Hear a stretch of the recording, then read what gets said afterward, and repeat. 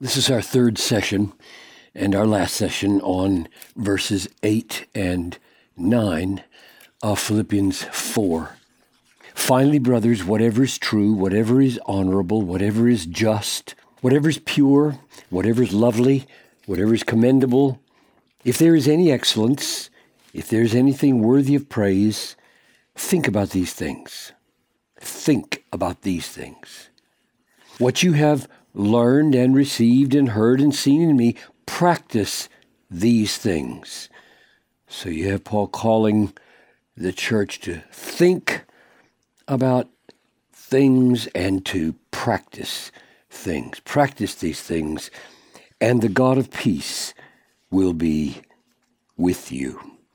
And last time we pointed out that in the previous section, the peace of God, these verses just preceding 8 and 9, the peace of God that surpasses all thinking, the capacities of human rationality to produce this kind of miracle in our hearts, that peace of God guards your hearts and minds. So you have a reference to mind and understanding here, a reference to mind and understanding here, in such a way that when we turn to this next section, thinking is affected by that peace, and so is practice affected by that peace. And he ends on, the God of peace will be with you.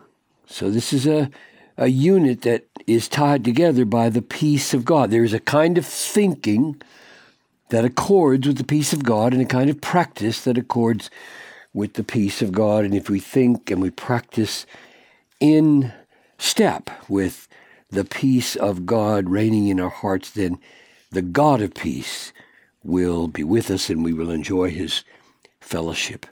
So, Father, as we focus now on this verse 9, I pray that you will show us how we can grasp, learn, receive, hear, see, and then practice the example of the Apostle Paul. I pray this in Jesus' name. Amen. So not only is the mind not made passive by the will of God, or the peace of God, but neither is the body and the will. We practice things. So verse 9 is getting at the practice, and that's what we're turning to now. Verse 9. What do we practice? And before I turn to the what do we practice, namely things you have learned, received, heard, and seen, let me just point out something else, lest it seem strange, namely that the God of peace being with us is made conditional upon our practicing these things. Compare these words from Jesus in John 14:21. Whoever has my commandments and keeps them, he it is who loves me, and he who loves me will be loved by my Father, and I will love him and manifest myself to him. So there is a kind of presence of Christ, or a self-manifestation of Christ that follows from our walking in obedience to Christ. And I think here is the same. Practice these things, and you will enjoy the presence of the God of peace. If your life becomes totally out of sync with the peace of God that passes all understanding, and this peace has no power in you, no reality in you, you will be showing that you aren't his. And the God of peace will not be a part of those whose thinking and whose practicing shows that they don't belong to him. Now, we turn to what are the things we're supposed to practice? And he answers with 4 words, 4 verbs. What we've learned, what we've received, what the Philippians had heard, what they had seen in Paul. Now, what effect do those 4 verbs taken together have on us when we just think about them in general? The effect they have is to show that it is not we who originate the things that we practice or the things that we think. We learned them from someone else. We received them from someone else. We heard them from someone else. We saw them in someone else. You see the impact? In other words, Christianity is not a life that we make up. We create, we invent. Creativity is rooted in objective reality outside of ourselves, and all the basic things that we are to practice are things we've learned from another, received from another, heard from another, and seen from another. That's the main thing that those four verbs communicate. We are a dependent people on God's revelation through the apostles, in this case, the apostle Paul. So let's take them one at a time. Learn. What you have learned, practice that. And I think what I want to stress is that in all of these, the Apostle Paul is not originating his ideas either, or his practices or his thoughts.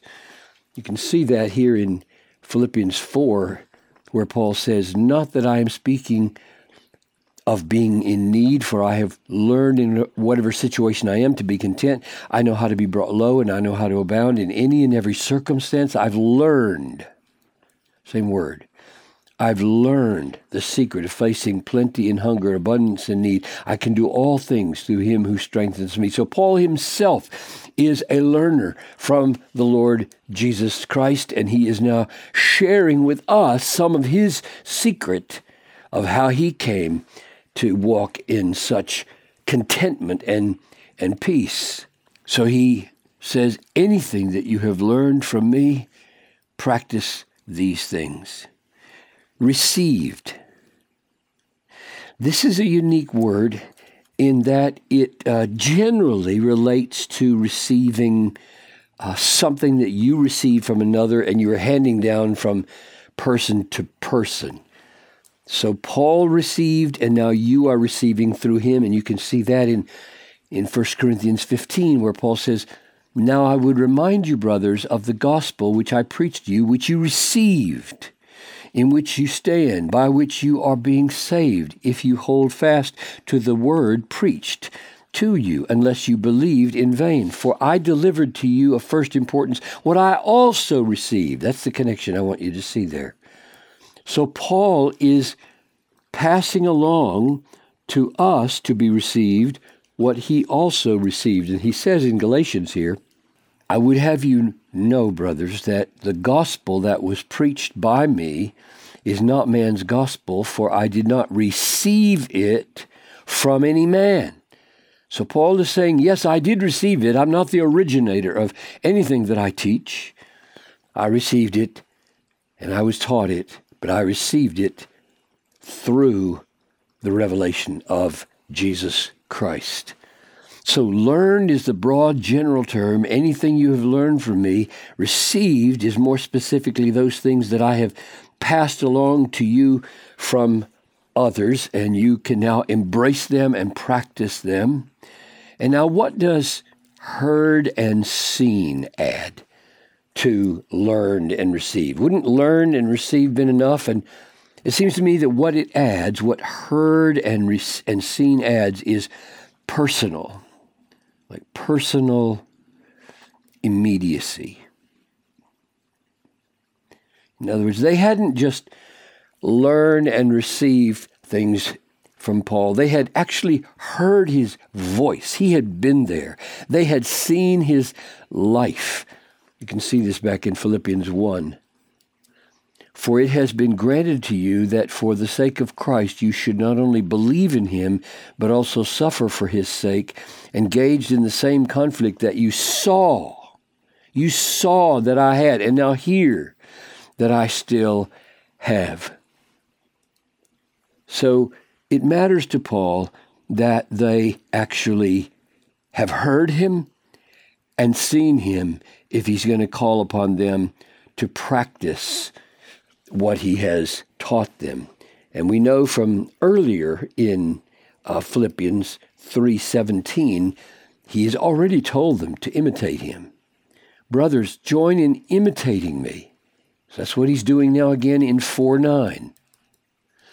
Join in imitating me and keep your eyes on those who walk according to the example that you have in us. For many of whom I have often told you, and now tell you even with tears, walk as enemies of the cross of Christ. Their end is destruction, their God is their belly, and they glory in their shame with mind set on earthly things. The reason I read all of that, even though I'm highlighting this idea of Paul calling us to imitate him, as he is in 4:9, is that in the very context of imitating Paul, he's referring to those who have a mind that are set on earthly things, which makes me wonder whether in Paul's way of thinking, he also, when he says, practice these things that you have heard and seen in me, he means, I don't have a heart and a mind that is set on earthly things.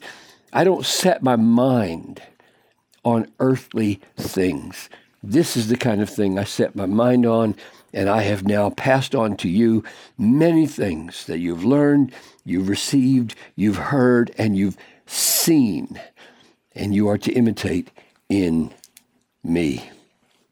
Therefore, we conclude, shape your thinking according to kinds of mental content that accord with the peace of God, and shape your practice by Paul's teaching and example.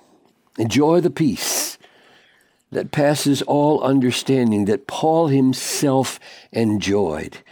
And from that peace, let all kinds of loving, free, risk-taking, beautiful behaviors flow.